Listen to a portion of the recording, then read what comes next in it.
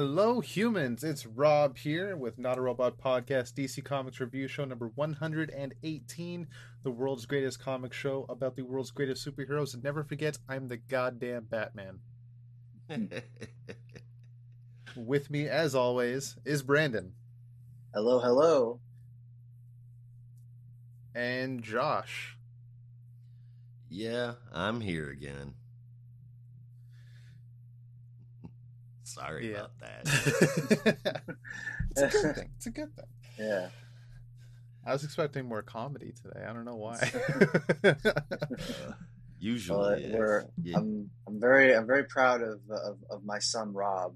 He's my son now because he is he's stepping into the host role for the foreseeable future, just to kind of lighten my load a little bit, which I very much appreciate. So Rob, I'm very proud of you.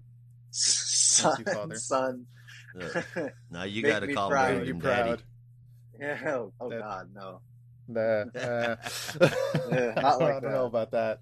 I don't know. Father seems more appropriate. Father is better. Yeah. Call me Father, like Damien calls Bruce Father. And that very clipped me. There you go. Father. Yes, exactly. Yeah. I'm the rightful heir, Father Brandon. Yes, you are. And when I say Father Brandon, it makes you sound like it's very fitting. Like you're Jean-Paul Valley. Exactly. It's very fitting because one of the books that we're covering, not this week, but on the show, is Batman versus Robin, where we're seeing Damian attempt to usurp the role of Batman, his birthright. Oh, yeah. Now we're seeing it happen here on our very show, where Rob is taking the host role, much like Damian. This is why we're the world's greatest comic show about the world's greatest superheroes, because Exactly. we take it to the next level. We live the comics. Literally. Yeah. That's it. Right. Before we get into all the fun stuff, like we've already been, if you ever want to get in touch with us, you can send us an email to comics@notarobotpodcast.com, and you can get us on Twitter too @notarobotcomics. And if you feel like supporting us, visit buymeacoffee.com/NER podcasts, where we all also have our very own Discord server, and with some support, you can find your way into the server to talk all things geek with us and other fans. So for today's books, we are looking at Punchline, the Gotham game #1, Harley Quinn #23, Tim Drake Robin #2, Deathstroke Inc. #14, Action Comics #1048, Detective Comics #1065, and as well as a few dozen honorable mentions. But before we get into our books, we already talked about it, but how you guys doing? How's it been? Like, how was school last week, Brandon? It was a busy, busy time. Yes, I checked in with my good friends here on Monday because I think it had been almost exactly a week since I think so. Really, I had any contact with them. I was tagging as I'm sure all week, and there was no reply. Oh yeah, no. I was getting worried. As I'm sure listeners and you guys know by now, I'm very dramatic. So on Monday, because I had a very busy week ahead of me with just school, and we have a musical coming up, and I'm doing the pit orchestra for that. So it's just a lot of moving parts right now. Wow. So in a very dramatic fashion, I was like, guys, I gotta tap out for this week, so I'll check in later. And I sent an image from, I think it's Batman 118, where I was like, I'm going dark for 48 hours. Yeah. Except it was not 48 hours; it was more like a week. But thankfully, I was able to check in. But yes, no, it was a very, very busy week. You called it Hell Week, which was appropriate because it was definitely hell. But I was glad. We called it back in the theater. Oh yeah, no, I was just glad to be done with that. But I was telling Josh right before we started recording that it was really nice to just be done with that, because I actually, for the first time in what felt like a really long time, I got to just sit down and actually catch up on a lot of the comics this week, which was nice, because I hadn't read anything from last week, and I missed a couple of stuff from the week before. So it was really nice just being able to sit down and catch up on a lot of stuff. Nice.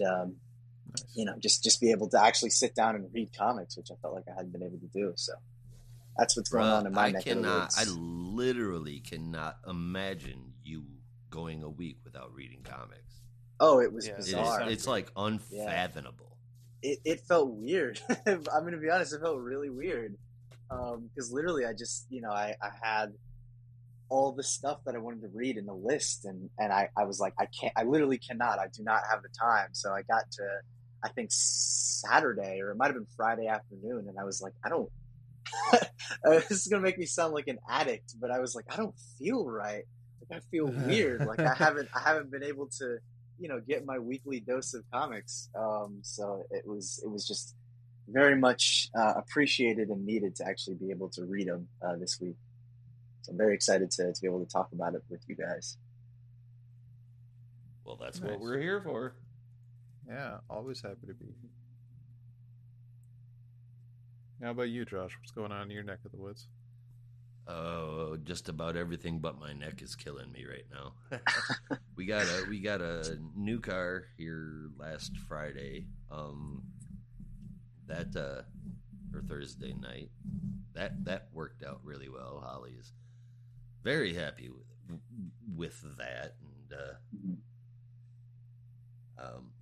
my boys went all out on the report cards, and just my first grader brought home a buttload of Satisfactories.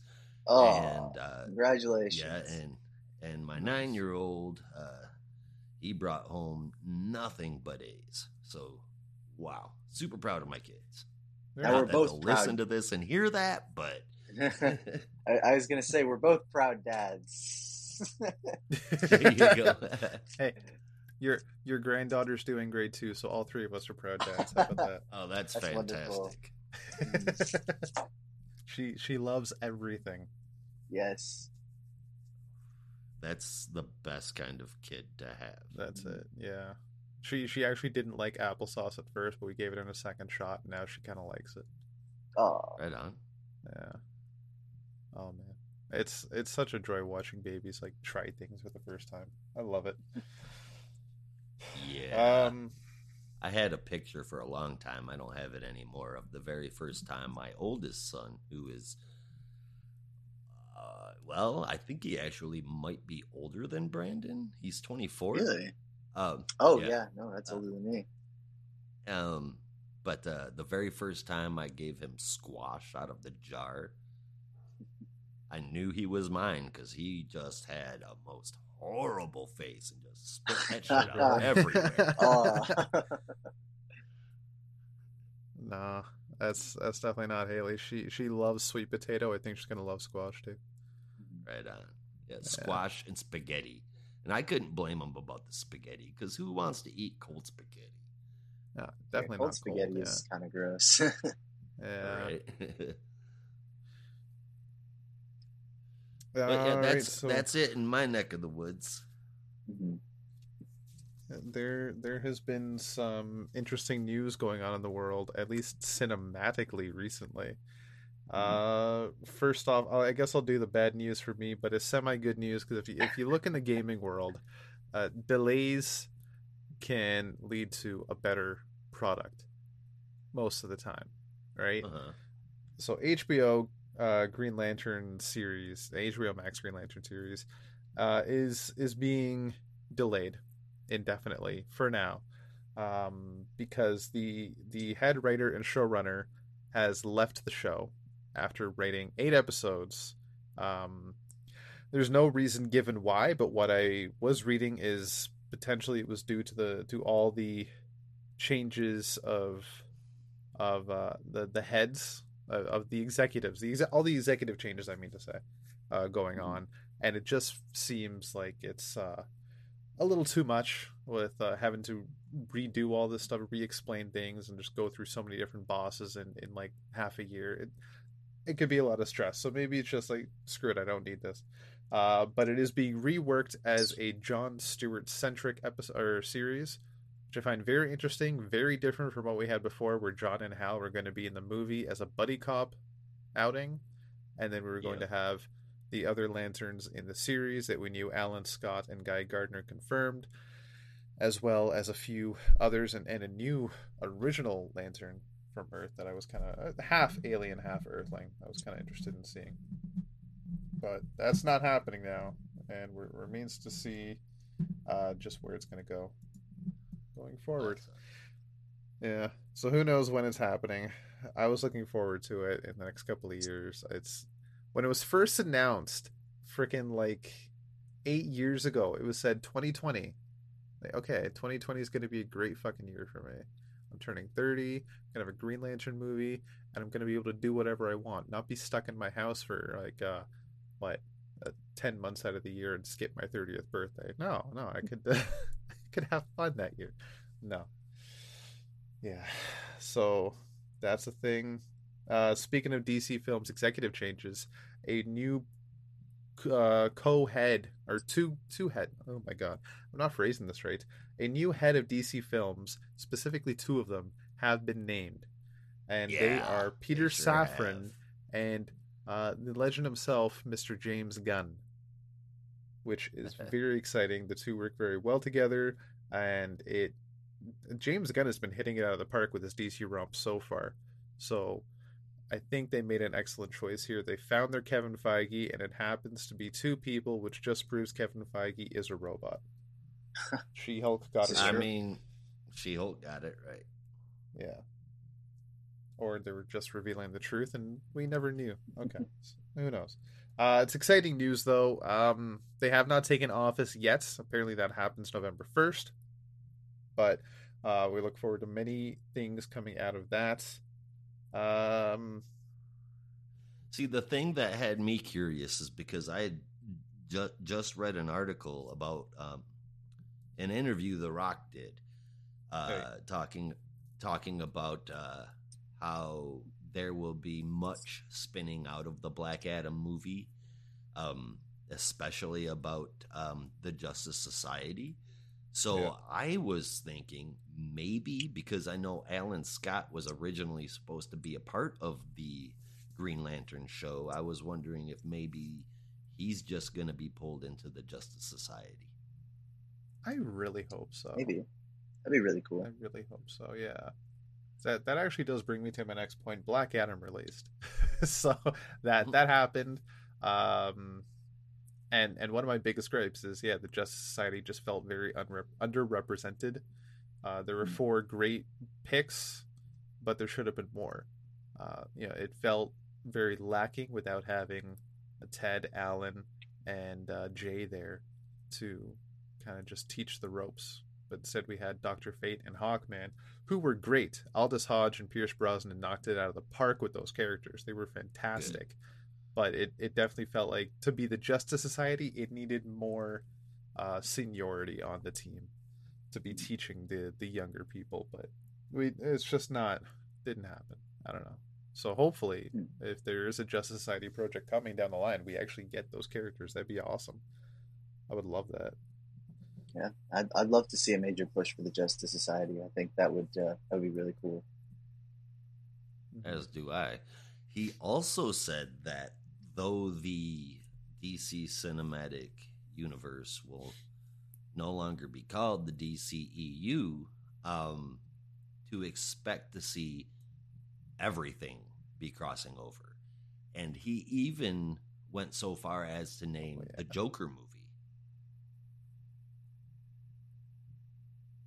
So I think, very interesting, I think that DC may be setting up what that rumor was, hell, a little over a year ago, that they'll be setting up a multiverse, and we'll have all kinds of different heroes coming from all kinds of different directions.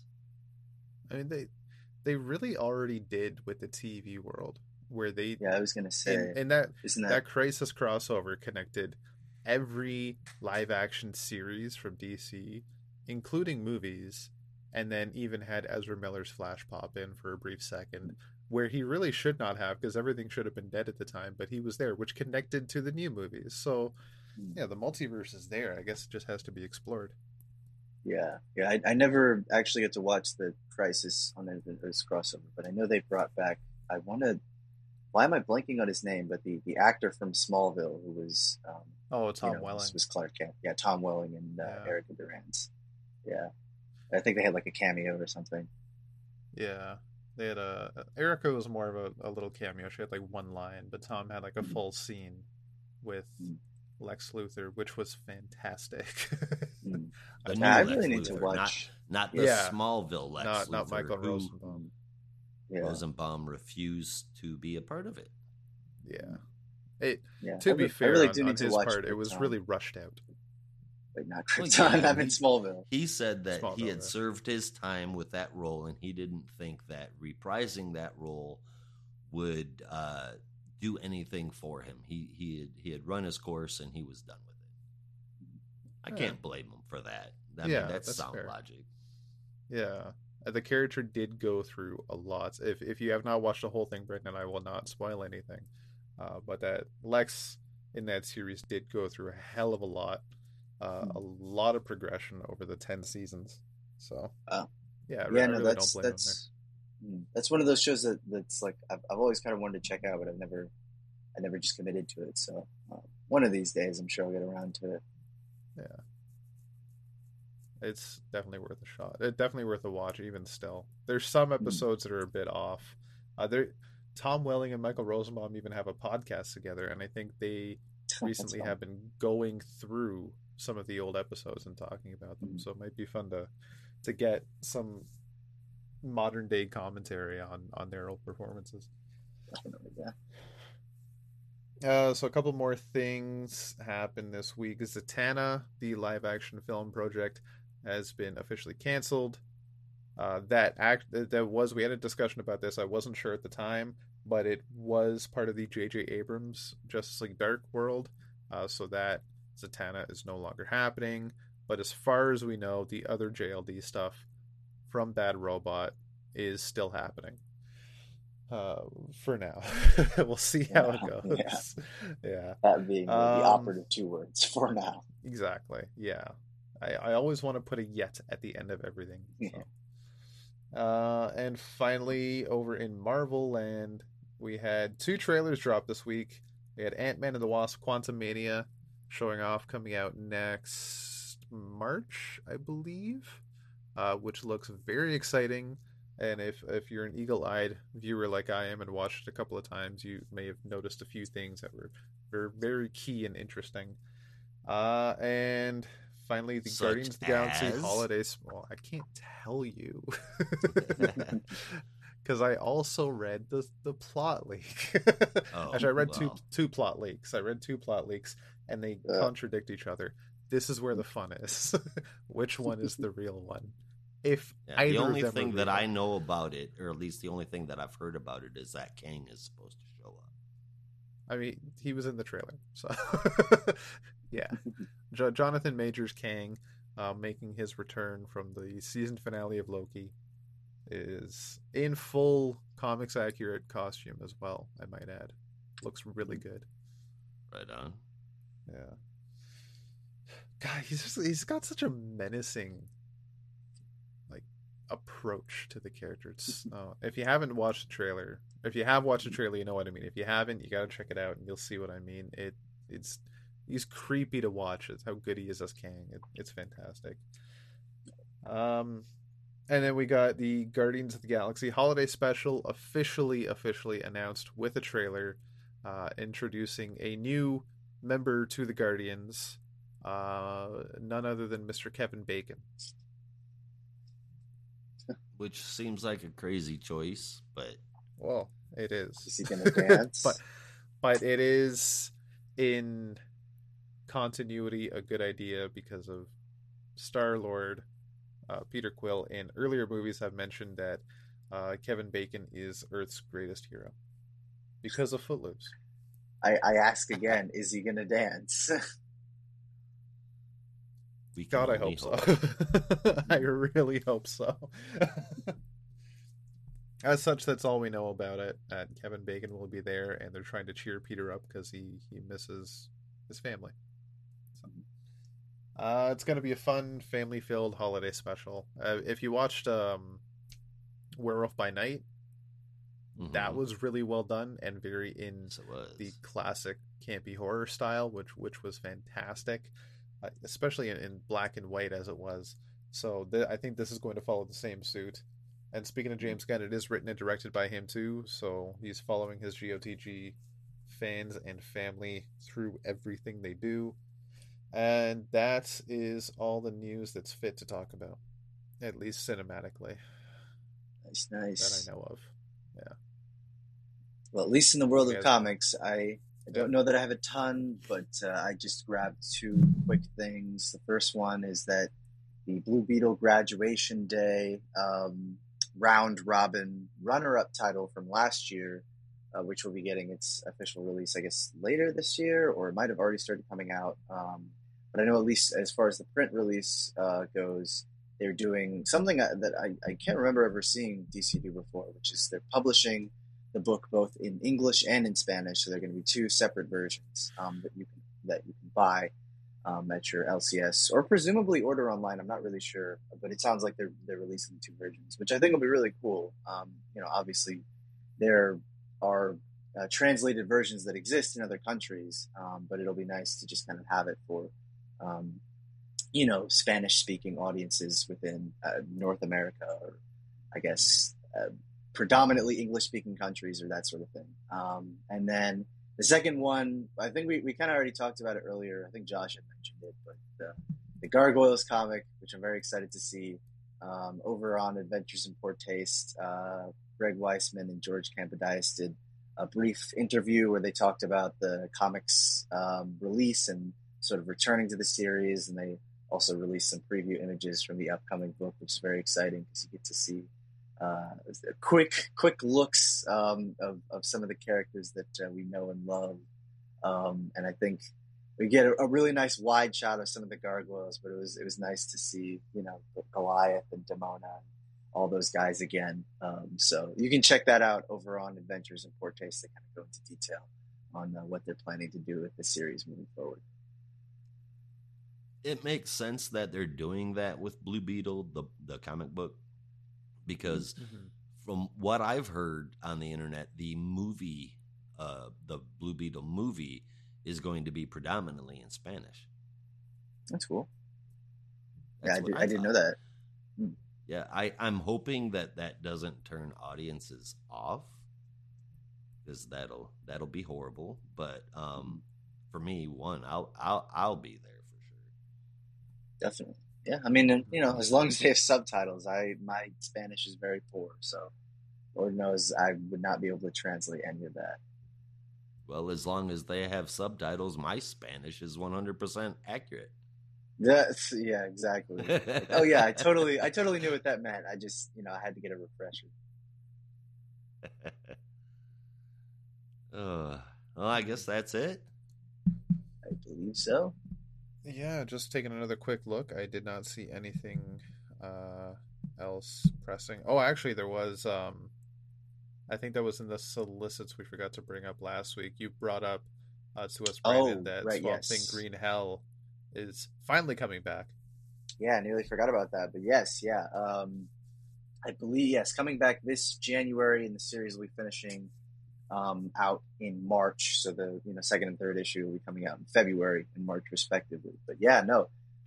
It's funny, Josh and I were also talking about that, briefly off the air right before we started. And it was just kind of crazy remembering how long ago that first issue came out. And to give you a point of reference, the last time that we talked about that, the last time, that we reviewed that first issue was December of 2021.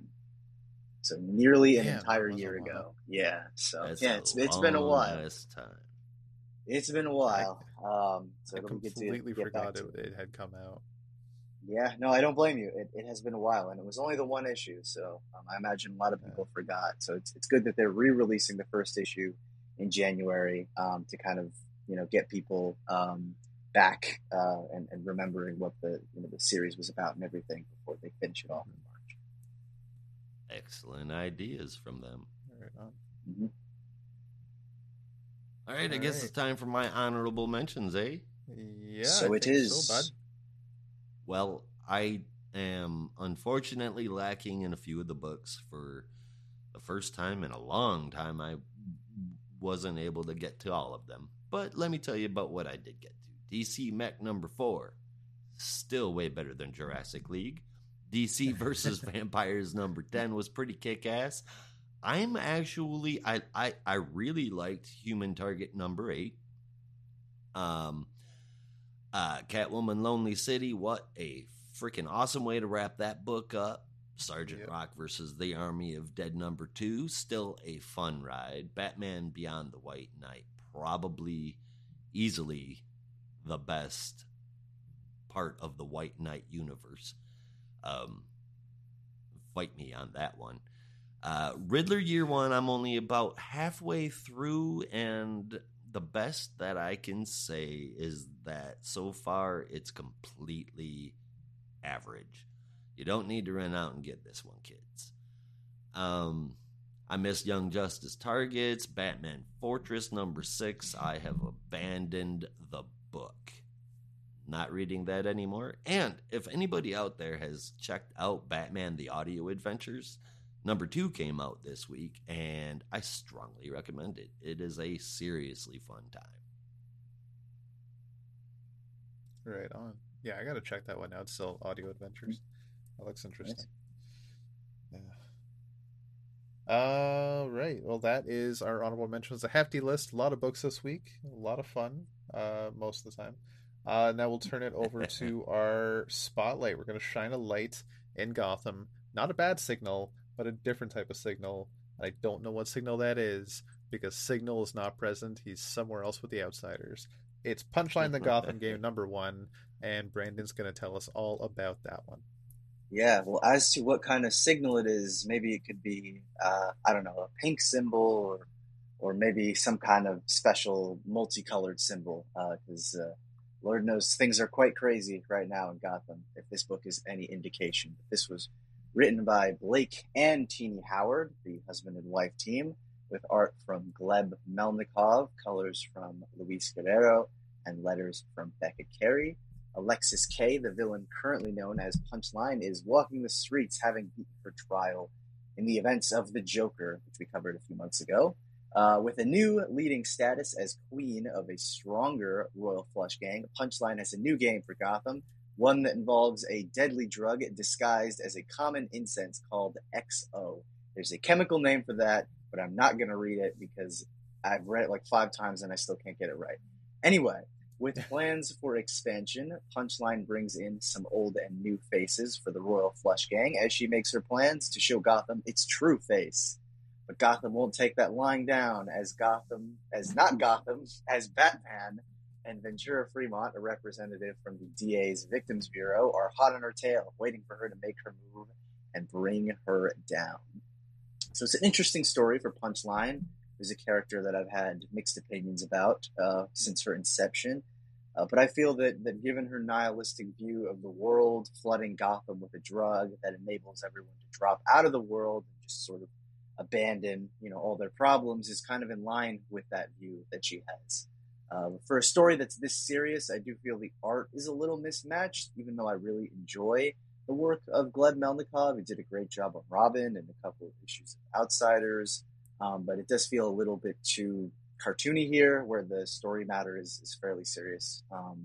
I'm curious how the story will unfold and when Punchline will show her hand enough that Batman can step in. But until then, I guess we'll just have to wait and see. But I gave this a 7.75 out of 10. I was pleasantly surprised. This was a series I didn't have a lot of expectations for, but wasn't as bad as I think I might have expected it to be, or as pointless as I thought it might be. Yeah, I went into this expecting absolute shit. The last run didn't sit well with me. Absolute shit. I thought it was going to be dog shit. Yeah, I mean, honestly, Punchline seemed cool, but redundant and unnecessary. Kind of like, what if Joker and Harley were the same person? Punchline seemed like a cool character, even past that, though. The story she was in sucked balls. So I crack open this issue, and I love the art. Like usual, Gleb Melnikov just works it. I love their art, and Guerrero on colors is a solid pairing for sure. And though this is just a tiny bit word heavy, it really isn't bogged down by much of it at all, in my opinion. This could really end up being decent. We have a ways to go before I can cement that, but so far so good. It did what a setup issue should do, and that's get me interested. I gave it an 8 out of 10. Yeah, I also went in with absolutely no expectations because I actually started hating the character as much as I started hating uh, the Batman Who Laughs, the He Who Shall Not Be Yeah. Named multiple times. Uh, but honestly, with this, I was impressed with how interesting it actually was. All the little plot threads left around from every story Punchline has ever been in are starting to come together with the Royal Flush Gang, with XO, with even just with Batman, and I dig it. It's actually a lot more interesting than I thought it would be. I gave this an 8.5 out of 10. Definitely at least worth a check out. Nice. All right, Right so on. that was our little spotlight. We're going to take a brief, quick bite out of crime. Bite out of, I don't know why that got stuck in my head. To bite out of crime. Was that Arr. Simpsons? No, that's McGruff the crime dog. Yeah, that was somebody parodied that. It was Oh, a I'm sure cartoon that many parodied. I people think have. that might have been The Simpsons. Anyway, um, yeah. So we're gonna take this quick bite in it's gonna sound weird, in Harley Quinn, number 23, and Josh is gonna take that bite out of Harley Quinn right now. Arr. Written by Stephanie Phillips, art from Matteo Lally, a name that sounds very familiar, but I can't place it at all. Like what books I've seen him on. Marauders and or Deadpool, but I don't know that you might Oh, have read those. I read Marauders because it's Steve Okay. Orlando. Well, this was the Um, previous Marauders run with Jerry Duggan. But oh, yes. well, okay. Well, anyway, colors came from Rain Barreto, letters from Man World Design, and the cover. Oh, it was probably Deadpool then. Anyway, the cover, which I really like, was brought to us by Lolly and Barreto. So we picked this up with Harley coming back to life after Angel Breaker let her use the Lazarus pits. She told the delivery guy about about her resurrection and woke up to a big old cult following her. Kevin's not happy at all and says there's going to be problems, and that's when Damien shows up. Harley whoops him uncharacteristically, and then they're friends. Well, he did Damien attack wished her first, so well, so it's yeah. justified. Yeah. It's still, I And he feel took like out her if Damien fries, was which is like fighting, Yeah, yeah, I that's was not gonna say good. he took out her fries, which is like a cardinal sin. That's like the most evil thing you could ever do to another person. fair enough. I still couldn't see Harley beating Damien, but here we are, and she did.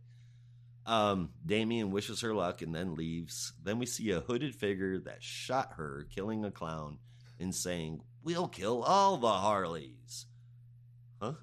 While Harley herself seems to want to revert to the old Harley, which is dumb as shit.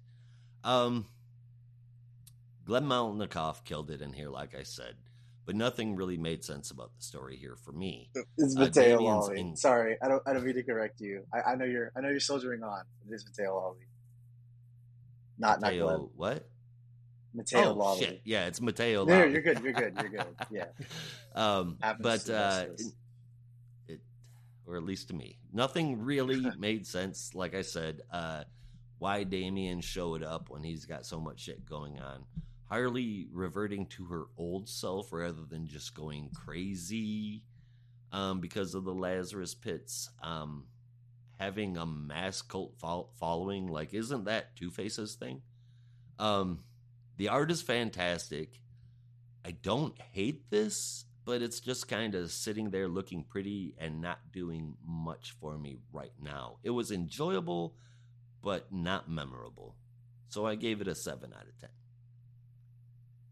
I actually had a surprising bit of fun with this one, more so than I think I had with a number of the previous issues of Harley Quinn. Maybe it was actually probably not even maybe it was definitely the inclusion of Damien, seeing him come to blows with Harley, and be his sort of normal blustering self was entertaining for a time. But actually, I mean, I'm certainly not in love with the idea of Harley reverting to her old self. I'm at least interested to see where it might go, because Yeah. I get the feeling that with the Lazarus resin sort of going through her body, it's going to be a lot more sinister. So it won't just be normal madcap antics. It'll probably be like something even more evil and insane. And I don't know.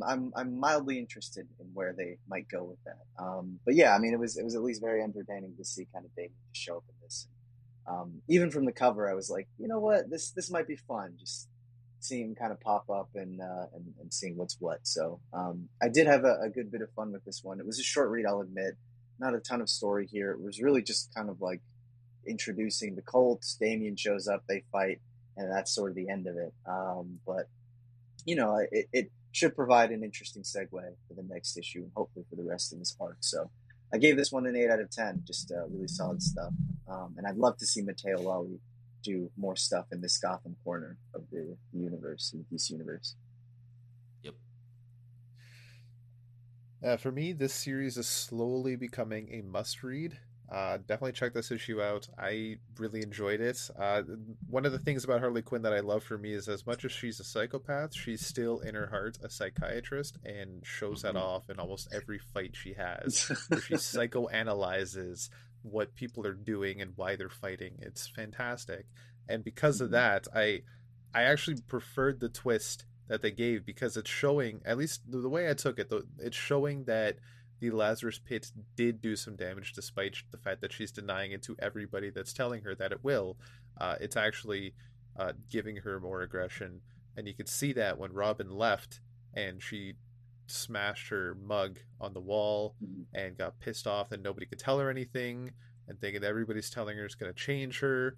And then she's taking that as, well, maybe they just want the old me. They don't want this Harley, because they keep saying I'm going to change, so might as well just change. And then that's her getting a little aggressive with, as the Lazarus Pit will do, and aggressive Harley was classic Harley in a way, murderous in anyway. So that, at least that's how I took it. I will psychoanalyze Harley Quinn because that's what she does best. But I loved it. I'm really enjoying it. I gave it an 8.5 out of 10. I'm looking forward to the next few issues for sure. Let's have Lazarus Harley cross over and kill Punchline. Oh God, yeah, that would be very entertaining. I will say, as a final point, just a panel that I think could be taken out of context, or even with the context, it's still very funny. But just seeing Damien in that life preserver, just like very dryly say, "I hate the water," just made me laugh. Yeah. I don't know. I don't know why that particular one really just got me, but it put a smile on my face. So. And it should. If he hates the water so much, he should not live on an island. I agree. Yeah. I totally agree. All right, so that was our quick bite section for the week. We are going to take a quick commercial break. Don't go too far away.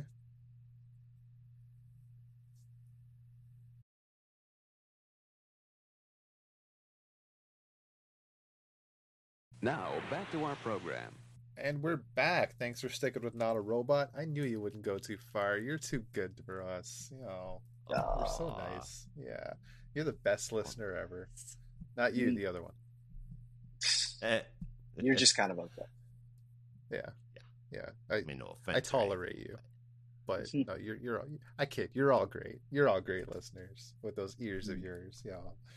Anyway, we're into our in-depth section of the show, and I'm going to kick things off with a little book we all like to call Tim Drake dash Robin.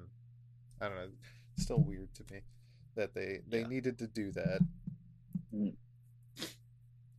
Okay, so we pick up where not where the last issue left off, but actually on a date between Bernard and Tim at a little arcade, and Tim is getting worried about everything going on at the marina, so he's trying to get Bernard. Hey, did you do the creatives? Oh, I knew I was forgetting something. My Brandon, take care of your kid, man. Take care of your Yeah, I'm sorry. My son is still learning. No, It's okay. Okay, Doing a great I'll job go to so my far. room now. Daddy's so proud. Thanks, Dad. Oh, that felt weird to It means say. a lot. Oh shit! I was thinking. I jumped right into the book. I'm like, I feel like I'm doing something wrong, but I can't quite think of what it is.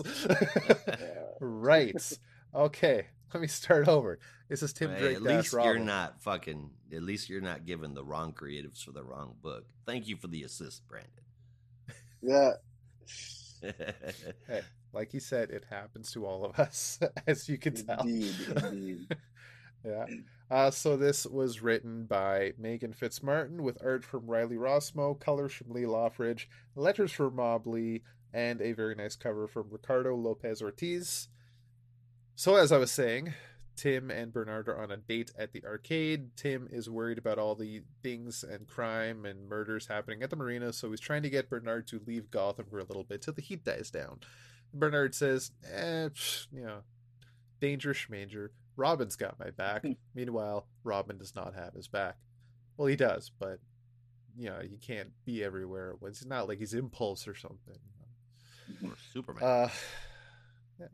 Meanwhile, there has been a break-in at a museum, I believe it was, where the detectives, a set of detectives that Tim affectionately calls the Three Stooges, Larry, Curly, and Moe, because they're not too bright, kind of bumbling, and just complain a lot.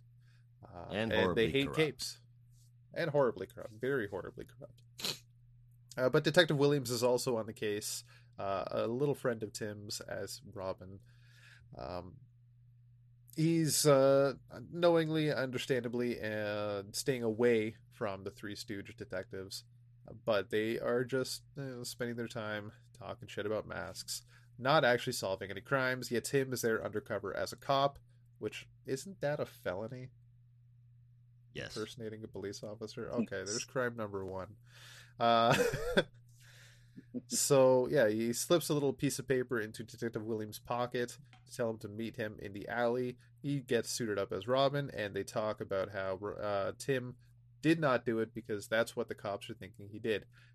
Robin stole this baseball diamond that went missing, and not one from a baseball field, not an actual plate, like an actual diamond shaped like a baseball.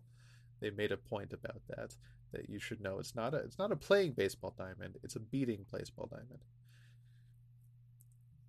So he tells Detective Williams it was not me. I can assure you that, but there were tons of clues left behind, and I'm going to follow them.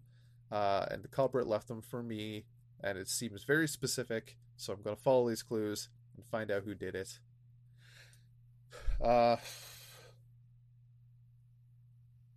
They go back. Sorry, not they. Tim then goes back to the marina, meets up with Bernard, still trying to push him away out of Gotham. But Bernard pushes back, saying, "Look, you've been trying to hide something from me. You're entitled to your own life, but you can just talk to me if you need to." But they're interrupted by two people from the marina who are going on about how everyone is getting evicted. And Councilman Rathbone of Gotham City Council is trying to change up the marina, clean it up, and hates the fact that people live there in boats. Bit of a weird take, but all right, you do you. So Fucking later boat on, fucking boats. So Tim then meets I'm on up. a boat.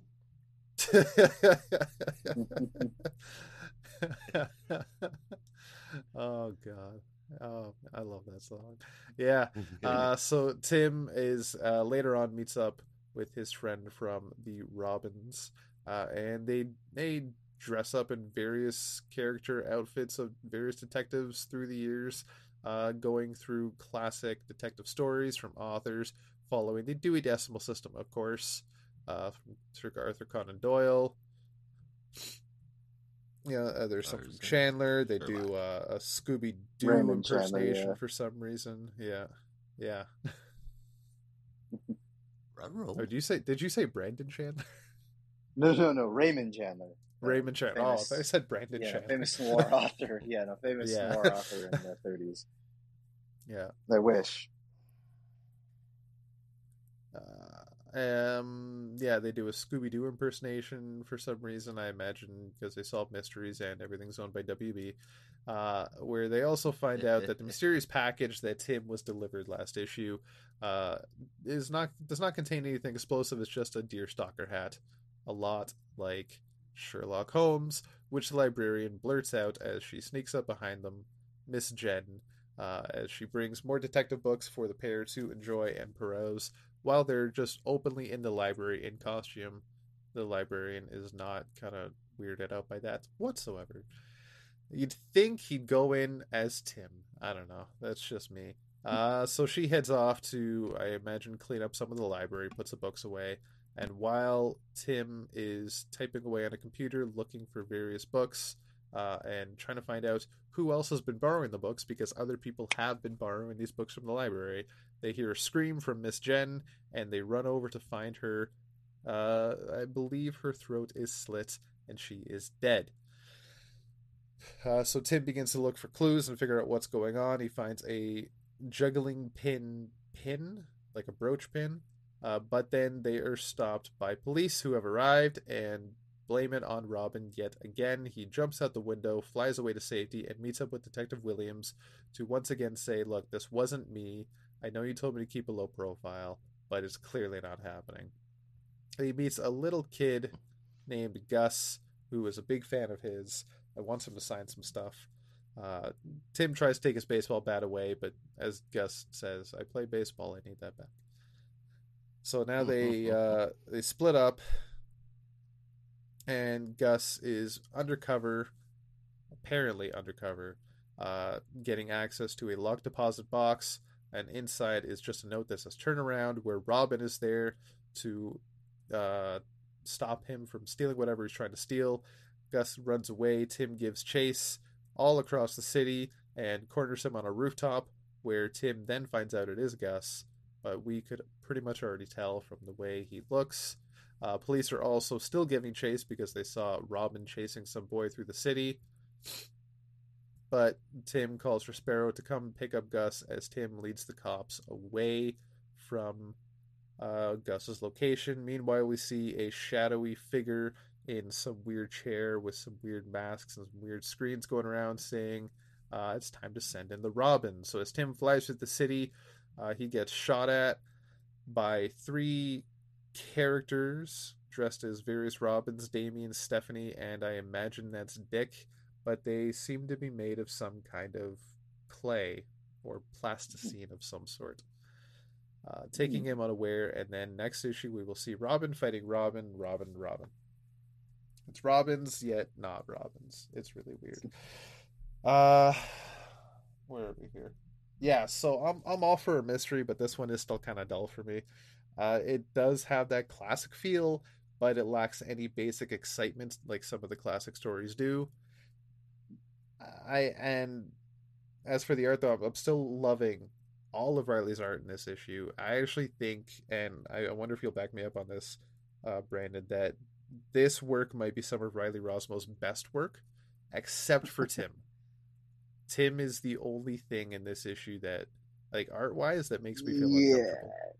It just doesn't. Yes, it doesn't look like Tim at all. The hair is not right. That part bugs me the most. It just looks really weird, whether he's as Tim Drake or as Robin. It just doesn't fit. But everything else from Rosmo, I think, is solid.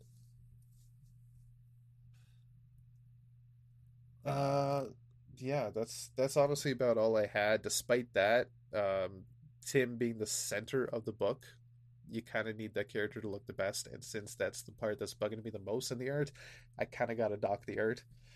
And the story's just dull. I'm not digging this. 6 out of 10. Dude, Fitzmartin.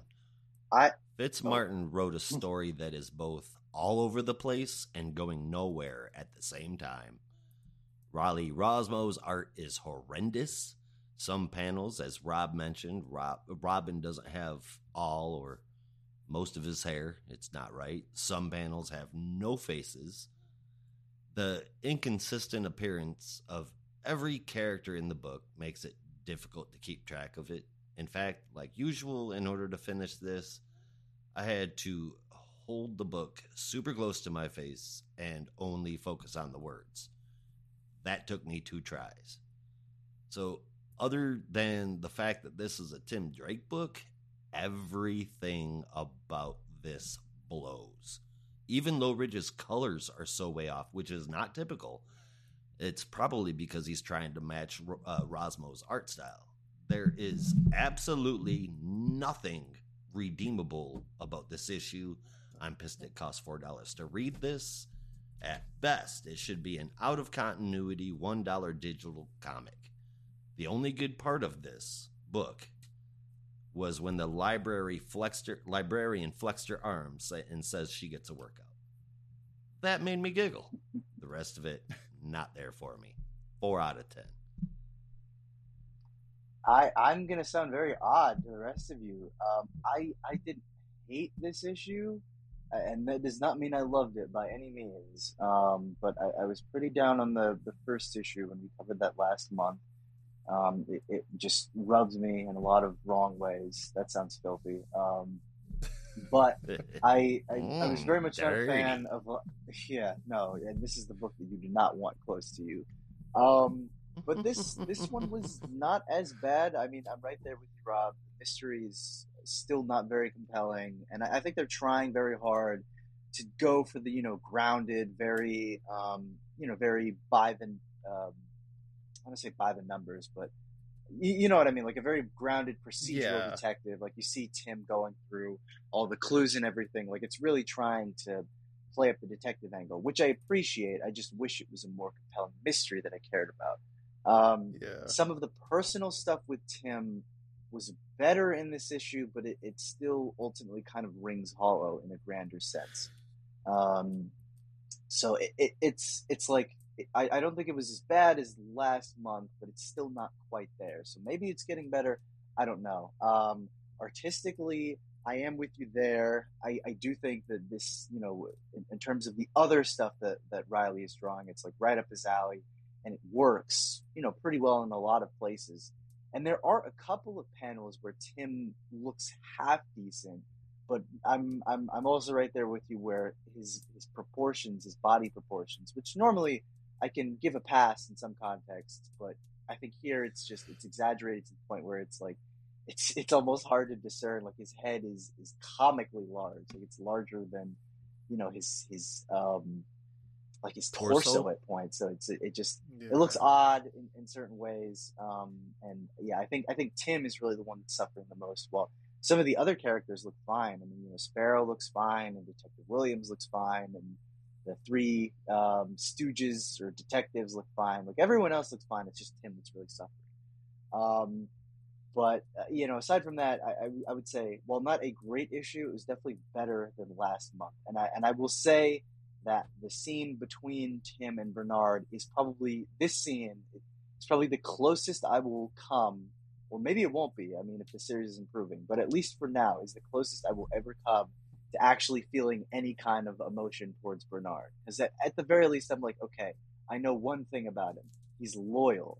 Before, I knew literally nothing except he likes Tim, and I guess he feels sorry for himself sometimes, which is like, who even cares? But at least now I know one other thing.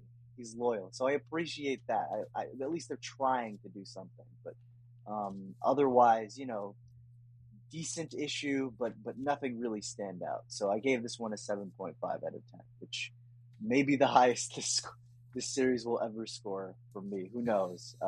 But it's definitely an improvement from last month. I'll say that much. Yeah, I'm currently going through my copy of the Night of the Monster Men crossover that was in Detective Comics. And Riley Rossmo drew that, and I'm trying to figure out if Tim was in this or not to see if he was not, because I believe he was dead at that time. Yes. Okay, I could not remember when that happened in conjunction with this. Yeah, I think that was like right after that first arc where he died. Right. Okay. Yeah, that's a shame, because it would have been perfect. Like, just to compare it, but even just looking at the other Bat Family characters here, because you have pretty much the entirety of the Bat Family except for Tim represented here, and they all look fantastic compared to, at least they look fantastic in general, but compared to Tim Drake, it just looks like the best art you've ever freaking seen from the Bat Family. I want to say he's drawn Tim before, but I'll have to. I just have to think for a second on where that might have been, and if I find it, I'll send it over in the Discord. Robin King. That's it may have been Robin I King, ever but needed to see him. Yeah, somewhere else, I think. That's where he needs to be.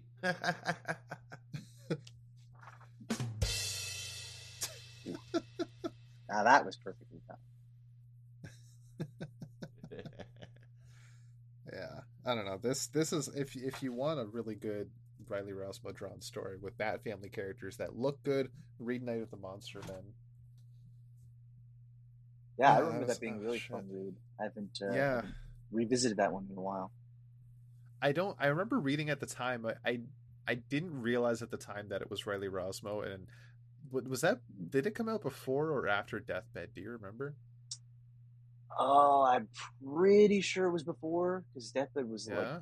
2018. So I'm pretty sure Night of the Monster Men was before. Okay. Yeah, because from that first arc, the way it was drawn, and then you jump, at least with Detective Comics, and you jump into Night of the Monster Men, Riley Rossmo's art. I remember, so that would have been my first time seeing Rossmo's art, and it kind of took me aback. Like, the hell is this? This is Yeah. so weird looking, despite the fact that that might be the most normal looking Riley Rossmo art in existence. Yeah. And having had years of experience with Riley Rossmo now, this shit's fucking great. I love it now. I'd love to. Yeah, I think you and I were pages I'd love probably to in have this- as pinups. Yeah, no, I think you and I are in the same Ooh. pocket where really it first clicked for me with Deathbed, where I was like, wow, yeah, he's like really, Yeah. really in his element and doing, the kinds of stuff that really works for him. Yeah. And then from there it was like, Dark I can kind of gross. see it in a whole new light. Yeah. So that's the key, folks, because Josh hasn't read Deathbed, as far as we know. Mhm. So maybe that's if Well, you're unsure about Riley Rossmo's art, read Deathbed, and you'll Look, you'll, it's, you'll it's- feel I'll something. go back to it- my JRJR argument. Just because they went back and did one or two things that were good doesn't make them any good now. I'll avoid It's it. not so much that, it just, you start to see his work in a different light. I doubt it. Like J.R.J. but did one or two I- things good, the rest is crap. But with Yeah, Riley Rossmo, I- you start to All of it's appreciate it crap. a bit more. I will say Josh will probably have a harder time getting into Deathbed because it featured one of his favorite writers of all time, Joshua Williamson. So already Oh, yeah. you have 3 strikes under your I belt, heard that which is no, hold on. I heard is that not the great. story. I heard that the story in Deathbed was near phenomenal. Oh, it's so much fun. Yeah. I wouldn't say I- phenomenal, but it was really good. Yeah. No, I mean, It's I the like art, I mentioned, man. I had reread that this summer, and it was the first time I'd read it in 4 years. I just forgotten how much damn fun that was. Like literally just Yeah. seeing how wild and crazy these characters could be. So I would definitely recommend it. I think Rob would co-sign that, but I Definitely, know yeah. we'll probably have a hard time convincing you based on your own relationship with these two creatives. I mean, Rogues last weekend did fantastically, and that was also Joshua Williams. Yep. So I think that you Rogues. broke a streak there. Yeah, Okay, I did find a that's picture. This the is only from DC series of his I like. I did His find a indie picture. shit's This great. is from Dark Knight's The Batman Who Laughs. So this is what I was thinking, because I knew it was something related Okay. to the metal stuff, and it's not a large panel, but he did draw what I'm fairly certain is Tim. Yeah, that's from, definitely Tim. this scene. So Tim's and this hair is not has shape. bad. Yeah. So I not don't bad. know. Maybe it could just be It's like not I'm bad trying if you're something okay new. with your heroes looking like a squished jelly bean. Yeah. I also He doesn't think, look like it here, though. yes, Yeah. I also think so. This is like 2017 is the date I'm seeing for this issue, which would have been pre Young Justice, and I think when they started the Young Justice series with Bendis, they kind of aged Tim down a little bit, or they started drawing him that way because he had the new suit and I think he had longer hair, and it just sort of made him look younger. And I'm wondering if maybe Riley's trying to emulate that style so he looks younger to kind of line up with what we've seen for the past couple of years. Whereas here it was, the rebirth suit and he kind of looked older, and they're trying to do that. I don't know. That could just be total speculation, but I did notice that, Tim is like, they're trying to make him look a little bit younger, and maybe that is just not working for his style at all. Yeah, Yuck. I don't know. I think it's confirmed that the artist is changing in this book in a few issues, or am I I getting that believe so, confused with- yes. Okay. Yeah, so we'll see. Hope the writer Maybe does too. maybe the book will actually feel a bit better when Riley Rossmo leaves the book. We'll see. I don't know. I It's definitely legitimately possible. cannot remember the last time I enjoyed a story from Megan Fitzmartin. And I'm not trying to be shitty here. I'm trying to think, and I can't come up. Well, with she doesn't have a very deep comics catalog, so it's Yeah. Okay, good. you'd be hard pressed to find that. Yeah. That that's her first Tim story in oh my god, the anthology Future book. State? Oh wait, no. What's it Urban called? Legends, yeah. Urban Legends. Thank you. Holy Yeah. crap! I kept like in my mind. I just kept saying Gotham Adventures, Gotham Adventures, Gotham. It's not Gotham Gotham Adventures, Adventures. Gotham Legends. Yeah, I liked that one anyway, but I might be the only one. It had its moments. I'm forgetting how I was on that review. It feels like so long ago at this point. But I do remember you shitting on Bernard a lot. yes, well, that's consistent. I think because I never liked that character. One of these days, we're gonna have a very long discussion about the entire Robin series of just all the different changes that went through. And one of the run I don't want to go off on a tangent here, but one of the runs that I absolutely loathed from that Robin series was Bill Willingham's time on the run. And for the life of me, I still can't even understand why the hell they put Bill Willingham on that book. Like, the man was known for Fables and I think maybe some Green Lantern stuff, and I'm like, who in the hell thought the guy who wrote Fables was the perfect choice to write a teen superhero book? And sure enough, that run was like one of the worst Robin runs I've ever read, because his voice for Tim and the rest of the high school was terrible. But in particular, Bernard was one of the worst ones, because he was like an Ashton Kutcher parody. He's just like the embodiment of the early 2000s stereotype of like the dude bro, like best friend sidekick. It's like, I don't want to read this shit. It's terrible. But anyway, we can have a whole other discussion on that at some point. And it's funny we brought this up, and Nathan just popped in our chat and said Rossmo had some Yes. rough Tim Drake art this week. Yeah. Perfectly Well, timed. it's Nathan. funny, Nathan, if you're listening to this episode, this is actually us trying to pick out a positive example of him drawing Tim Drake. So Yeah. I hope that was communicated. I don't know. Okay, so I think we've talked about Tim Drake enough. So we're going to go Talk Tim over. Drake to death. Yeah, quite now. Thank you, Dad, for giving me that Of opening. course. Yeah, course. so much to death that maybe it was from a stroke. Perhaps. Maybe I just killed I know it. Josh nearly I don't had know. a stroke reading this issue of Robin. So it's a good way to segue into our... Wait, why am I doing it? Son, you do it. Sorry, old habits. Old habits never die hard. Yeah. Yeah, seriously. Okay. If you haven't figured it out by now, it's Assassin time. It's Deathstroke Inc. number 14, and Josh is going to tell us all about that. Yes.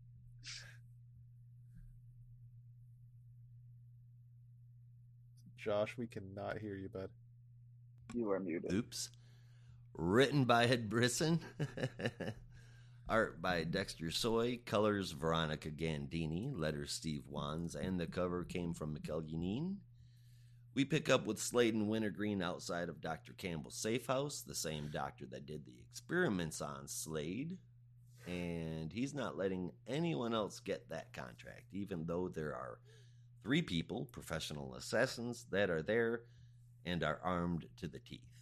Meanwhile, down in the basement, the government has Dr. Campbell surrounded with armed guards as well. Just as they are about to escort him from the safe house, one of the guards gets it with what looks like an electric whip, which belongs to one of the 3 assassins there. The other 2. One has swords coming out of his arms, and the other has some gigantic guns that he's holding in both hands, and I mean, they're bigger than he is. Anyway, they wipe the guards out and are just about to kill Campbell when Slade pops in, guns ablazing, and he quickly finds out that they are enhanced soldiers too, and that he shouldn't have just rushed in. He does get Electric Whip Man, though. Swords Dude proves Slade right about rushing in by running Slade through with a blade, severing his spine, paralyzing his lower half. Gunboy unloads on him and shoots a bunch. They call their boss Walsh. They let him know the situation, and Walsh wants confirmation that it's the same guy that was supposed to have died in Seattle, Slade Wilson. So Gunboy turns around and finds just a pool of blood. No sign of Slade, except for the trail of blood that he left on the floor as he walked away. Slade first runs into Swords Dude and gets some revenge. He cuts off both of Swords Dude's arms and then runs him through with the sword. He finds Gunboy next and gets into a firefight. Slade, however, has a bulletproof suit. Gunsboy does not. By the way, none of these are their real names, listeners, just so you know. Their names just don't matter. Dr. Campbell spills the beans to Slade about how Walsh forced him to do the experiments and that he will do anything to make another Slade Wilson super soldier, and it doesn't matter how many people have to die to get it. Slade acknowledges that might be I just can't say his name today.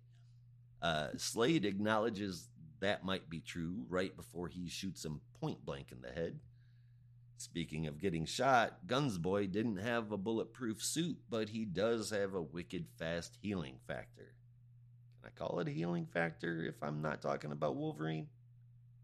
Anyway, basically, as Slade is leaving the safe house, he finds Wintergreen with Gunsboy holding a gun against Wintergreen's head.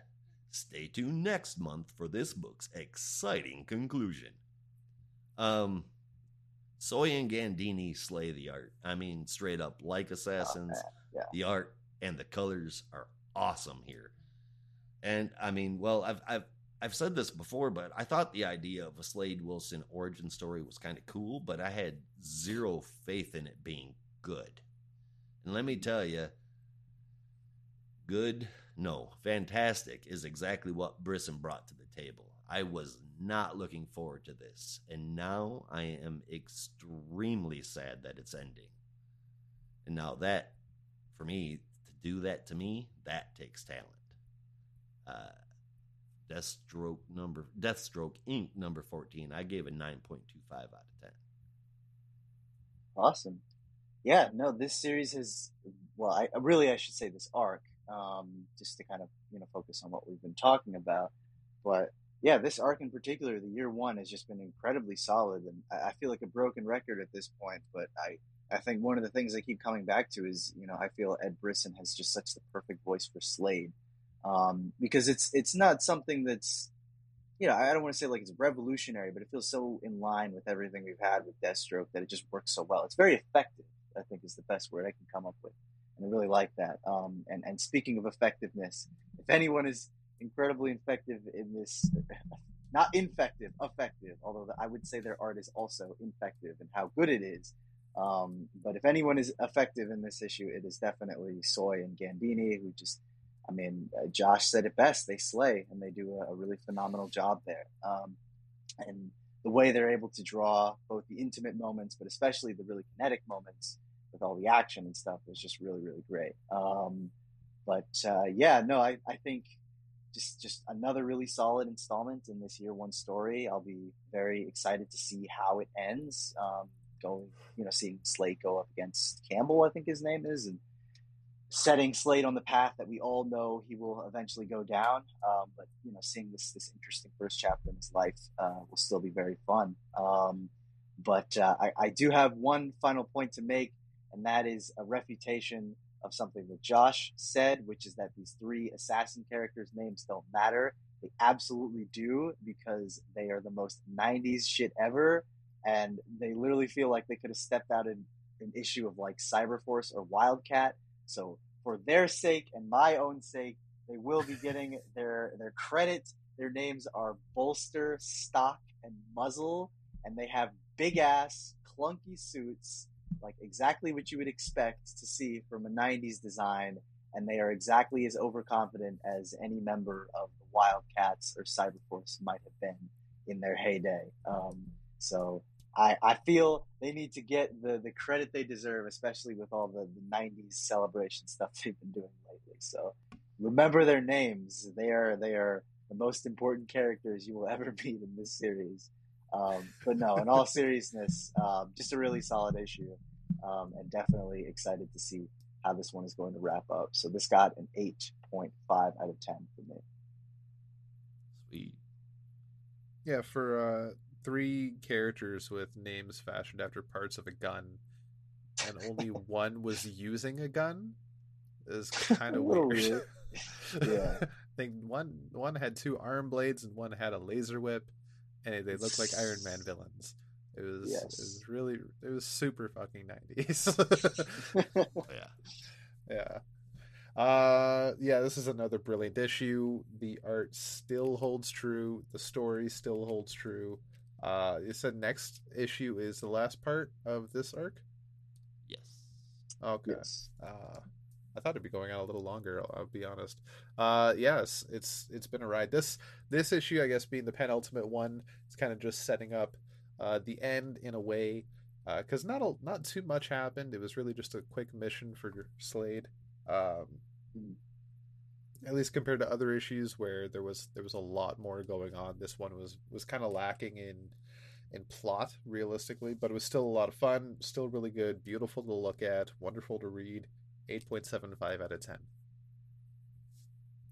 Hell yeah. Yeah. Awesome. Okay. Action, man. Yeah, that's lots of great action. You guys are just giving me shit today. I love it. Yeah, lots of great action. It was definitely an action-filled comic. And another action-filled comic. I feel like I'm killing the balls you're tossing to me. I don't know. This is Action Comics number 1048. I'll figure it out one day. I'll get there. Yeah, so this is Action Comics number 1048, and I remembered to do the credits this time. This is written by Philip Kennedy Johnson, with art from Mike Perkins, colors from Lee Lothridge, letters from Dave Sharp, and a beautiful cover from Steve Beach. It definitely like poster worthy, that cover, I think. So we pick up at Stryker's Island Penitentiary off the coast of Metropolis, where Lex Luthor himself is taking a little visit to I don't remember his first name, Corbin. John Corbin, that's it. Metallo, for all you other people out there. But I said Metallo. Metallo? I don't even remember what I was saying now. You were saying Metallo or Metallo. Metallo? I was saying Metallo? Okay. Yes. Metallo for all you other people out there. Which Metallo sounds like Jello made out of tinfoil. Yum. What? That's fucked up. Try sucking that through a straw. No. Yeah, you can't. Because it's Metallo. Yeah, that's freaking weird. Oh god, jiggly metal. Oh, okay, that's not fair. Anyway, yeah. So Lex is taking a visit to Mr. John Corbin, telling him like, we talked about this plan before. I have this plan. This is the plan. I've given you a new body. It's a placeholder, because I have the means to make you strong enough to kill Superman. Finally, once and for all. All you have to do is what I want you to do. But John is just not having it. He just wants Luthor to leave him alone. And as Lex says, look, I haven't made myself clear enough. You're dying. I've seen it. It's going to happen. I can help you live. And John says, look, I don't care. I want to die. You can go away now. And Lex throws a temper tantrum, flips the table like they're playing Settlers of Catan, and then composes himself for a brief second to say, look, your sister comes to visit you a lot, right? Tracy Corbin is her name. Be ashamed if something were to happen to her and she couldn't visit anymore. Huh? Give her my best at her next visit. And that leaves John with a flip table, books all over the place, and nothing but hurt feelings and broken promises. Yeah. So then we pick up at the I was going to say Toronto Zoo. Wow. Metropolis Zoo, where Lois has taken Otho-Ra and also Ra, the refugee kids from Warworld that Clark brought home. to see Earth animals and give them a bit of Earth culture to look at. And joining them on this brief expedition is none other than Bibbo himself, everyone's favorite metropolitan. Metropolitan? Metro. Yeah. Metropolitan, maybe? I mean, I know that's guess. a like other word, but I don't know. Metropolitan. Yeah. That sounds like a disease. It does. Yeah. And one you don't want. Definitely. You know, he's everyone's favorite. It's when you're too dependent on Superman. It's a horrible, horrible disease. Yes. Which is basically every metropolis. Yes. He's everyone's favorite citizen of Metropolis. We'll call it that. Yes. Because this is getting hard. So he's there to help out and show them around. Give them some more of that Earth culture that only Bibbo can provide, such as a gallon of ice cream. And see if you can get through it all by yourselves, kids. So your first time on Earth, first time having ice cream with shitty diets before this. Yeah, it's going to go great. You're totally not going to get sick. Yeah, so they go off doing that while Clark is up in space, and like 10 pages in, we finally get our title card. So Clark is up in space dealing with some space debris, as you do in space. But he sees, some energy coming out of War World. And this is where I'm getting a bit confused, because it looks like War World, but it also, he mentions that's no star. But then it's War World. But is it not War World? And if it's not War World, how did he not notice this giant red glowing thing behind him the whole time? But that's beyond me. He says the energy there is a bit odd, and we're about to have company. So he heads back down to Earth to figure out where this energy is going. Meanwhile, back at the zoo, Lois and Bibbo and the kids are getting a brief look at the lions and tigers and no bears. Oh my, they're not there. Bibbo's trying to buff up how scary lions can be, but the lions are not having any of it. They're kind of lazy today. But a boom tube opens up, blowing everybody on their feet, on their backs, off their feet onto their backs, and out walks Desaad, Kalibak, and Orion, the gods of the first world, and Orion now being the sole heir of Apocalypse and the new leader since Darkseid is off God knows where. Bibbo gets up and in true Bibbo fashion takes one look at Kalibak, sizes him up and says, "Look, you have to have a ticket to get into the zoo. If you don't have a ticket, I'm going to have to take you out by force." Kalibak welcomes the challenge, and before they get to have this awesome brawl that I'm all about, Superman steps in, heat visions Kalibak onto his back, and steps in the way. Orion steps up and says to Clark, "Look, you survived the trials of Olgrin, which is a death sentence now. Look, this is not good. You should not have done this, and you've kind of doomed us all." Metron then arrives as Superman starts to push back on behalf of New Genesis and explains the exact same thing, that thanks to Clark's machinations on Warworld freeing the fires of Olgrin, he has endangered all of creation, and the new gods alone must decide what is to be done now. Clark obviously fights back against this. Meanwhile, Desaad takes a look around and notices that Clark does not have the fire within him. The boy does. And the boy is Olgrin's heir. So Orion starts to go towards the boy and take him away, but Clark takes one look at Othel-Ra, I believe that's Othel-Ra, trying to get away, and he doesn't want to be taken away from anyone. And Clark has a brief memory of Jor-El taking John away on their brief adventure, and then he comes back 6 months later, aged up 6 years. So Clark obviously just says, "Over my dead body," and just whacks Orion right in the face, breaking parts of his helmet.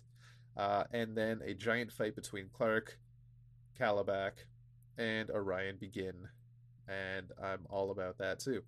Meanwhile, on Stryker's Island, the guards are talking about what the brouhaha going on at the zoo when one of the guards standing over John Corbin's cell realizes that a visitor did not come, and is none other than Tracy Corbin, his sister, did not make her regularly scheduled visit, which she never misses, and that leaves John Corbin in the dark, wondering what the hell happened. And a brief look at our backup. Red Moon Part 2. This is written by Philip Kennedy Johnson with art from David Lapham, colors from Trish Mulvihill, and letters from Dave Sharp. The Three Sons of Warworld, headed by the guy whose name escapes me, the leader of the follower of Mongol who was is old Chatel. Chatel, that's his name. Thank you very much. Is performing some machine magic of some kind with the followers he has left. He's gutted them and used their power to charge some machine. Meanwhile, Thaula and Kara are flying around trying to find Chatel, while other members of the super family are doing the exact same thing, but cannot find him no matter where they look and how hard they try. So the pair head back to Metropolis to do a brief look around and do a sweep of the city, as Clark has entrusted them to help take care of it. As Thaula's powers are slowly progressing along, since she's fairly new to them, her super hearing out of nowhere pops up and just hears loud dooms over and over again. But she focuses and hears something far beneath Metropolis, to which Kara then looks underground and realizes, yeah, that's Chatel, let's go get him. So she heat visions a hole right through the ground till they get to a little cavern where they find Chatel and a giant freaking minotaur-like beast right under Metropolis, as Chatel threatens to bring Metropolis crashing down around them. So yeah, this is Action Comics right here, in my opinion. This is true Action Comics. Orion and Calabac going toe-to-toe with Cal. That's freaking sweet. The backup's got some very interesting things going on. I'm thinking we might be seeing a new Supergirl as well. We have 2 Wonder Girls. Why not 2 Supergirls? We'll see where it goes. Definitely. Yeah. The stuff going on with John Corbin, because I'm not getting into this whole Metallo thing going on. Too many debates. I'm digging it. John Corbin has always been kind of one of my favorite Superman villains, because he's so simple yet so complicated at the same time. Like, you got a kryptonite heart, which is the only thing that can kill Superman, yet somehow you still lose. And at a certain point, I want you to win, because that's just sad, man. That's just sad. Come on. Do better. So I'm all about this. This is fun. Like I said, this is peak Action Comics in my opinion. I'm loving it. 8.75 out of 10. This one is, I honestly, I keep coming back to the words that Rob said, because they're haunting me like some kind of prophecy, a good prophecy, but prophecy nonetheless, which is, Warworld was incredible, but just imagine something even bigger coming next. And I feel like each issue we're moving ever closer to that idea, because things are really stepping up when the new gods show up and tell you that what you've done could lead to catastrophic events. And it only seems like they're teasing towards some ungodly, next revelation about what Superman and the rest of Metropolis will have to face. And I am just so here for that. Like, I have ideas of what it could be, but I'm completely in the dark, and that's a great feeling, because I get to feel genuine excitement, for what's coming next. To get, just seeing what might happen, in the world of Superman next. So it's just really engaging. But yeah, seeing the new gods show up and just sort of demand that responsibility. Like, I don't remember seeing anything in the solicits about that. So that was actually kind of a genuine surprise, seeing them turn up and demand, Superman turn over Othel Ra and everything there. So it's just really interesting seeing where it's all building towards. And I'm really, really looking forward to seeing what happens next. So this one got an 8.75 out of 10 for me. Just really great stuff all around. Yeah, I got to say, this was not the follow-up to the Warworld saga that I was expecting. Like, not at all. But here we are with some seriously pissed off new gods. It'll be very interesting to see where he takes us now. Given his last epic run, he'll have to pull tooth and nail out to do it. This might be my favorite rendition of Bibbo yet. Mike Perkins, man. And here we are with Low Ridge really coloring his ass off as compared to the earlier book in Tim Drake. So it is Rosmo's fault. Anyway, I love this story, and New Gods aside, what I'm really into is what's going to happen with Metallo. I still think, at least for now, that he'll be getting a red kryptonite upgrade. This is just a great story, man. It's great art, and PKJ's Action Comics are the action comics that I need. The backup is kind of it's kind of less than a backup than it is a story that's happening concurrently. So I'm just gonna group the story in with the first book, but Travis Lapham is no Mike Perkins, and the difference between the two is very distinct. Like iShock, when you turn that page, had the art been a little bit better in the backup, the whole book would have scored a little bit higher. But I gave this an 8.25 out of 10. Right on. The hell was I gonna say? Oh yeah, with all the stuff going on with New Gods recently, especially Orion, there's a whole story going on in the background of many books with the New Gods that if you're following everything, you're seeing it happen, and I just really want it all to be collected. You know, I want to see what's happening on Apocalypse. I want to see what's happening on New Genesis. Let's get a New Gods one shot and try to figure out, show us what the hell this like semi-civil war with the New Gods is going on, or just between a Mr. New Gods Miracle. series. I feel like it's, you know, it's certainly been a while since they've had one, so it'd be nice to bring it back, especially now with, as you said, everything that's going on. When did Metron come back to life? Oh, I don't even remember. Yeah, because one could probably say when everybody else resets, did. But the New Gods exist outside of the multiverse, don't they? Yes, yeah. So that's where Wait, I'm like, hold on. All of them exist outside of the multiverse? Yeah, like they're Genesis, supposed to, yes. There's only one dark side. Yeah, it's something that I probably bitched about too much when we were reviewing Justice League Last Ride, because one of my main complaints was you can't fly to Apocalypse. You need a boom tube to get there because it exists outside of the dimensional plane of the multiverse, which is incredibly like nerd,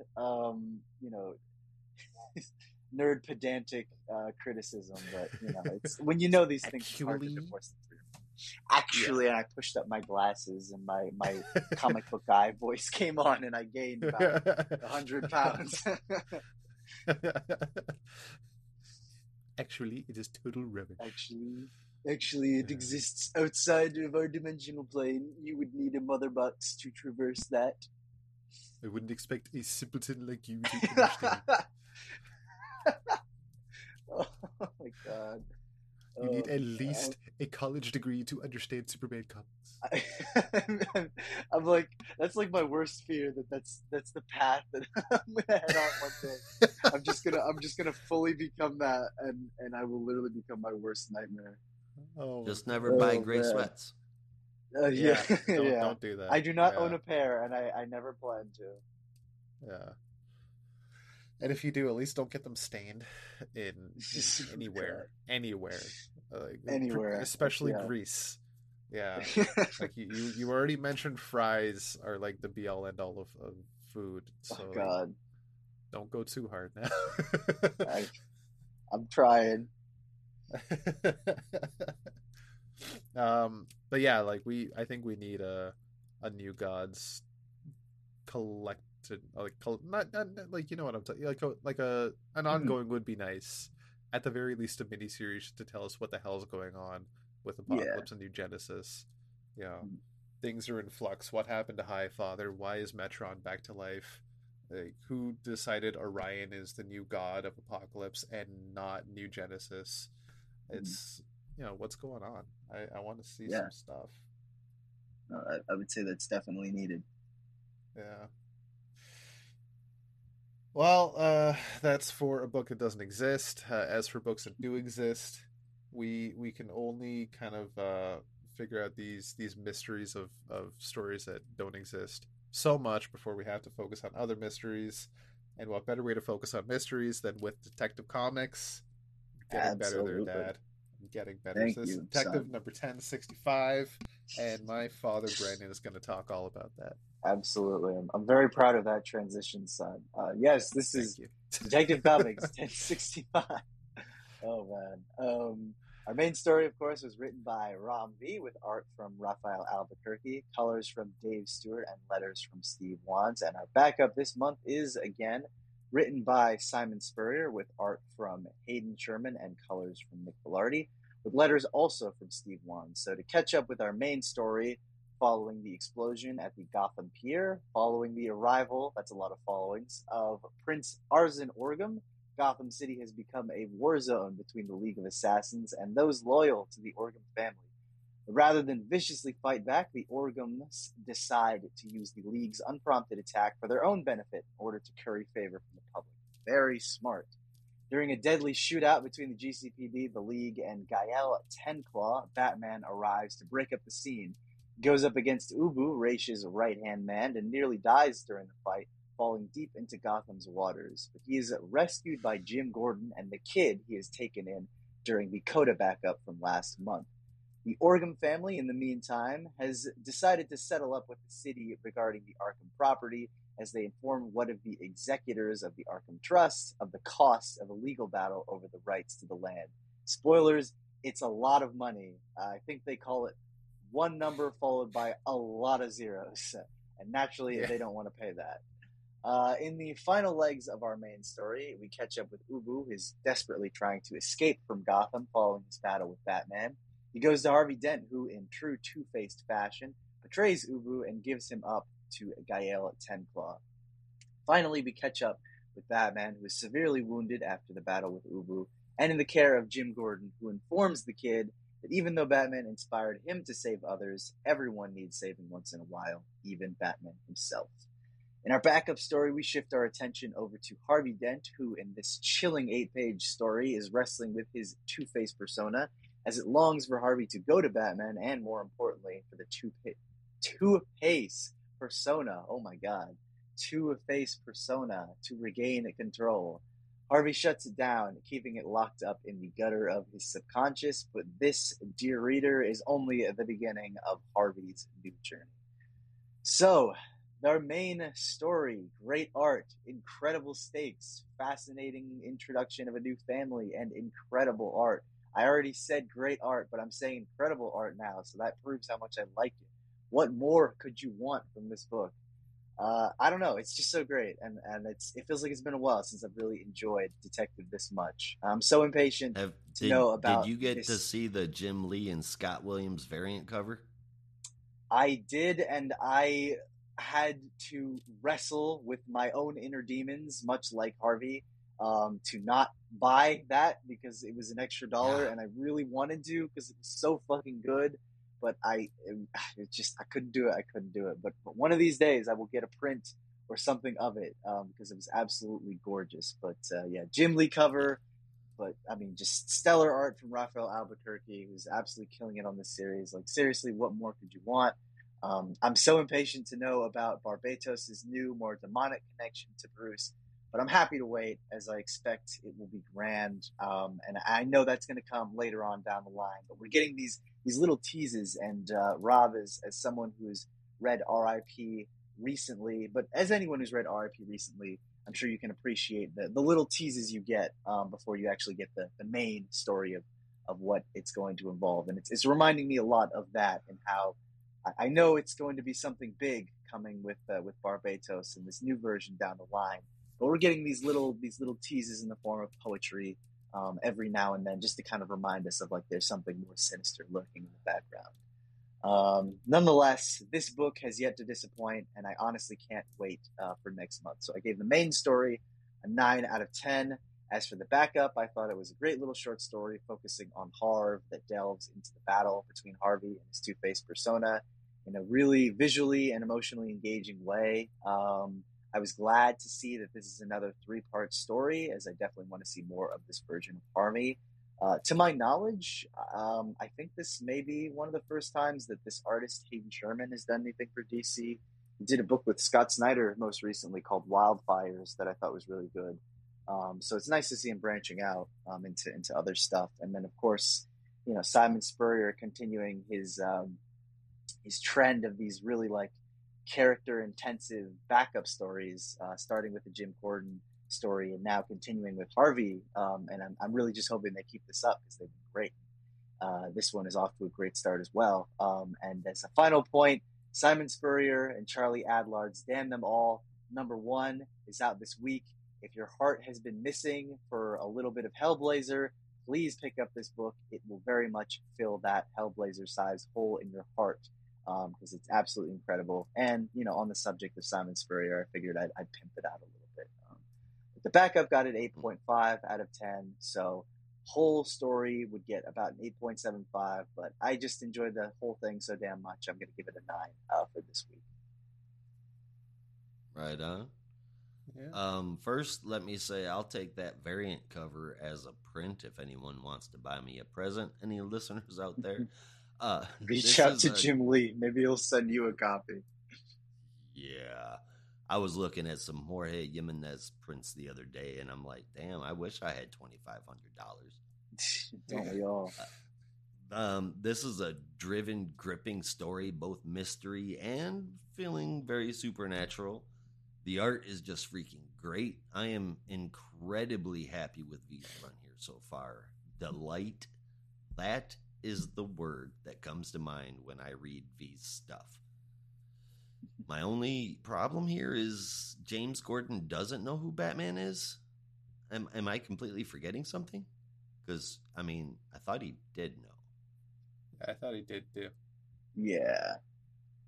So I'm guessing a little bit of I a know, loose... but I just don't want to say or something like that. I'm not really sure, but he should know. Yes. So I'm not crazy then. That's always good to hear. The backup should be called Harvey Dent is Going Mad, because that's what it feels like.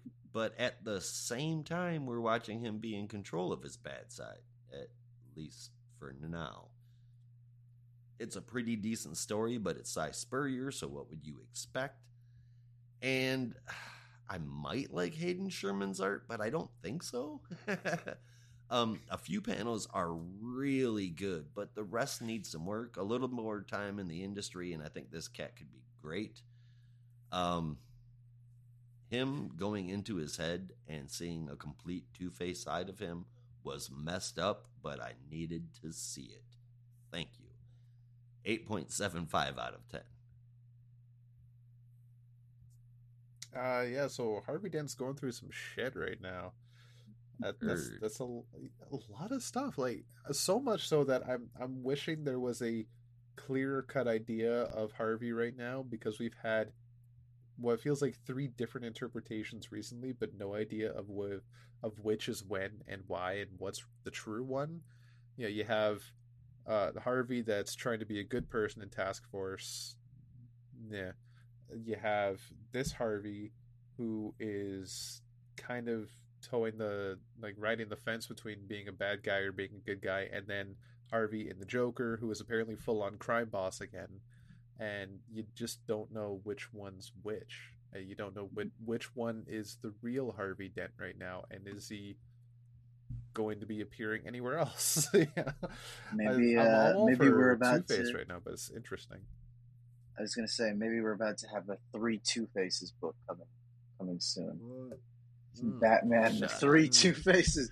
Oh God! Is that too many numbers? Do you think 3 Two-Faces? It feels a little excessive. I'll just call it 3 Dents.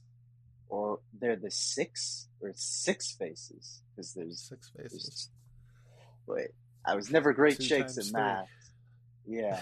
No, you're right. Yeah, I think that's 6 faces. The 6 faces. Yeah, Batman, the 6 faces, coming from Black the Label. word to describe it's a Black Label. It kind of fits, because a word to describe a multiple of 6 is a sextuplet. So Batman, sex faces, just does Oh, not sound God. right, and No. Not might at be a all. follow up to Batman Damned. We don't know. At least not if editorial has anything to say about that. Yeah, I'm just kind of wishing that there was a bit of a better look at what's going on with Harvey. Uh, we'll see how it goes. Bruce has got his hands pretty full as well. I did not expect him to be beat so badly, but we'll see. Yeah, it was interesting to see that the end of the last backup had a follow up so soon after it ended. I thought that was nice. Really interesting storytelling coming into this story. Um, I'm digging it. Like this is a great time for Detective Comics as well. Like action and detective are both at a peak, and I'm really all Definitely. about it. Yeah, so this issue of Tech is going to get an 8.75 out of 10 from me as well. Awesome. Yeah. So any last thoughts about the books we've talked about before we get into other stuff? I No, think we sir. have said quite a bit. Yes, we have. Okay, so that will bring us to our top three of the show. So Brandon, if you want to kick us off, so your top three and favorite moment if you had one. I would love to. So at number 3, I had Deathstroke Inc. Number 14, again, just a really solid installment of the year one storyline. Excited to see how it concludes next month. At number 2, I had Action Comics 1048, another also great installment, and very excited to see where things are building to or towards. But at number 1, it should come as no surprise because I gushed about it so damn much. I had Detective Comics 1065, which, I mean, you could pick it up for art alone, story alone, both. Pick it up. It's just so good. And maybe if you are a little bit more flush than me, you can get that Jim Lee cover because it is absolutely gorgeous. But just really great story all around. Really excited to see where the rest of this run is going. My favorite moment, however, comes from none of these books actually.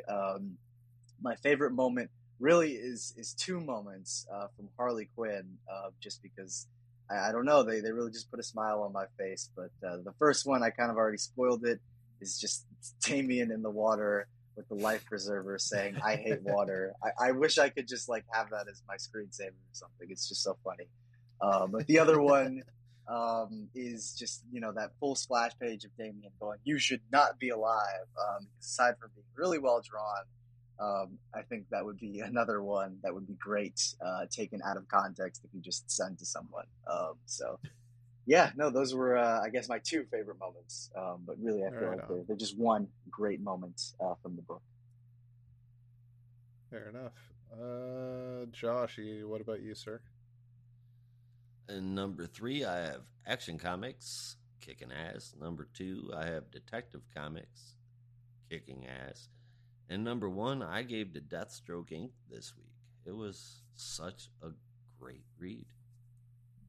My favorite my favorite moment was seeing Bibbo show up in the book, and then most definitely watching him take a swing to clobber Calabac. That brought such a smile to my face.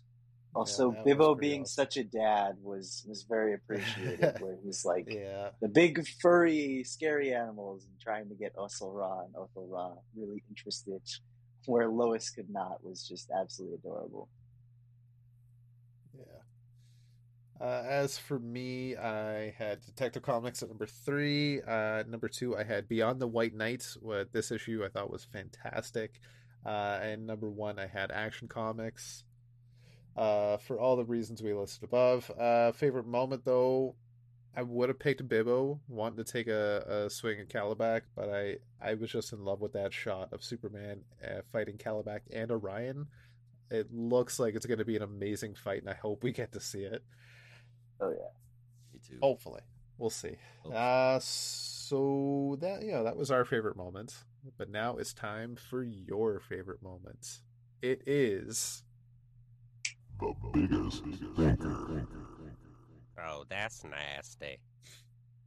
Quit doing it on the floor then. Expertly done.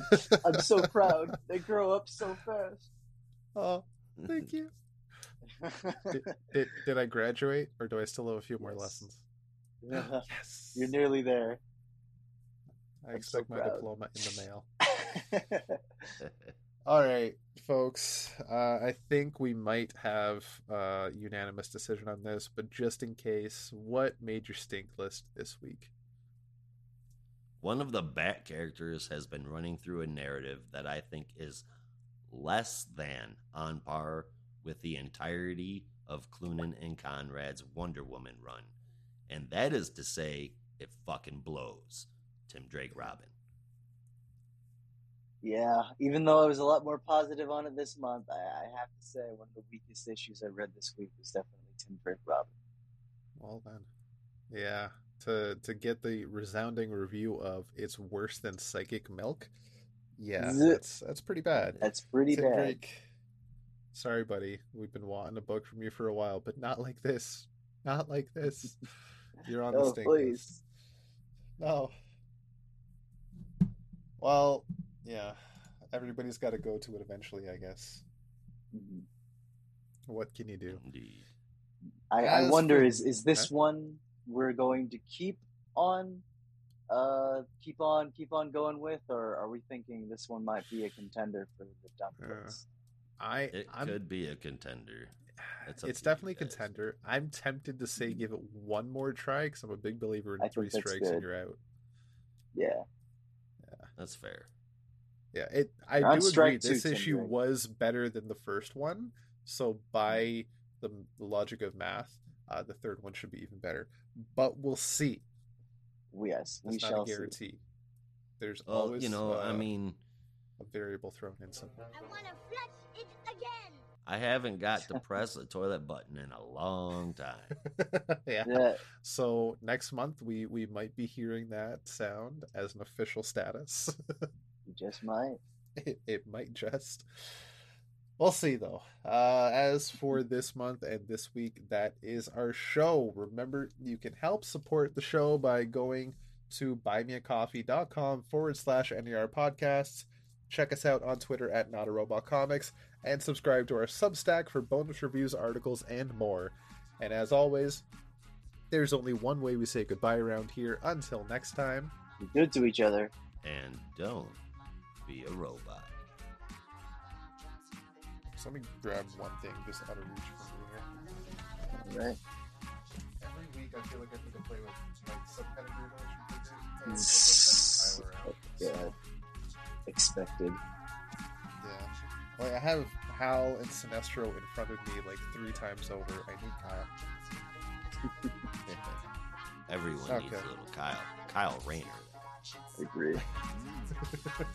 And when your Kyle is as thick as the Kyle that you have, everyone Oh, needs no. Kyle. Green Lantern Badonkadonk. Yeah, I When know, Kyle joined the seriously. Titans. When Kyle joined the Titans, he didn't just join the Titans, he took Dick's place. Oh, very much Hey. so. That's why they needed him so bad. They needed that Yeah. that ass replacement. Yeah, they needed some booty on the team. Hey, Do you also hate the water? Would you like to try and not drown? Buy a life preserver.